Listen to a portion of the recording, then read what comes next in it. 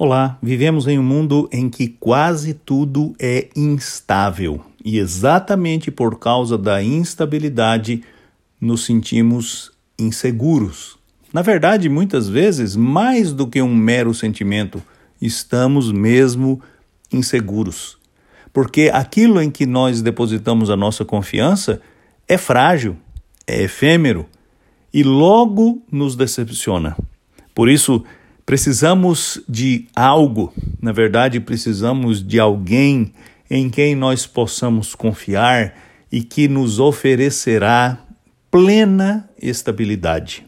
Este alguém é o Senhor Jesus Cristo, acerca de quem o autor da carta aos Hebreus, no capítulo 13, no versículo 8, escreveu assim: Jesus Cristo é o mesmo ontem, hoje e para sempre.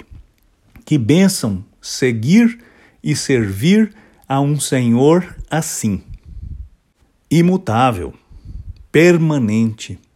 Exatamente por isso que em Jesus Cristo nós temos estabilidade e segurança, porque sua palavra não muda, suas promessas são fiéis, seu amor não nos abandona jamais, seu cuidado se renova na nossa vida a cada manhã, mesmo que nós não vejamos e até quando não cremos.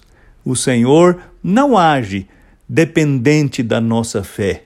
A Escritura Sagrada nos diz que Ele nos dá muito mais do que nós pedimos ou pensamos.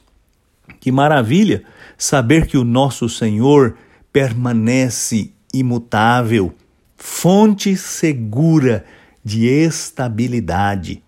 Em um mundo tão instável como o nosso, estando cercados por tudo que é frágil, instável, perene, servir a um Senhor, a um Salvador, que permanece o mesmo, traz paz, serenidade e segurança para o nosso coração.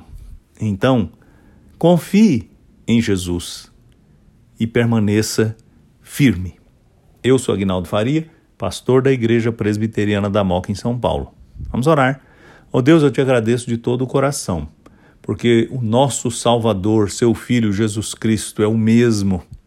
Ele permanece no trono, estável, imutável, e nele nós temos segurança. Obrigado por esta dádiva que desfrutamos nele. Dá-nos a graça de confiar nele. Em nome dele eu te peço. Amém.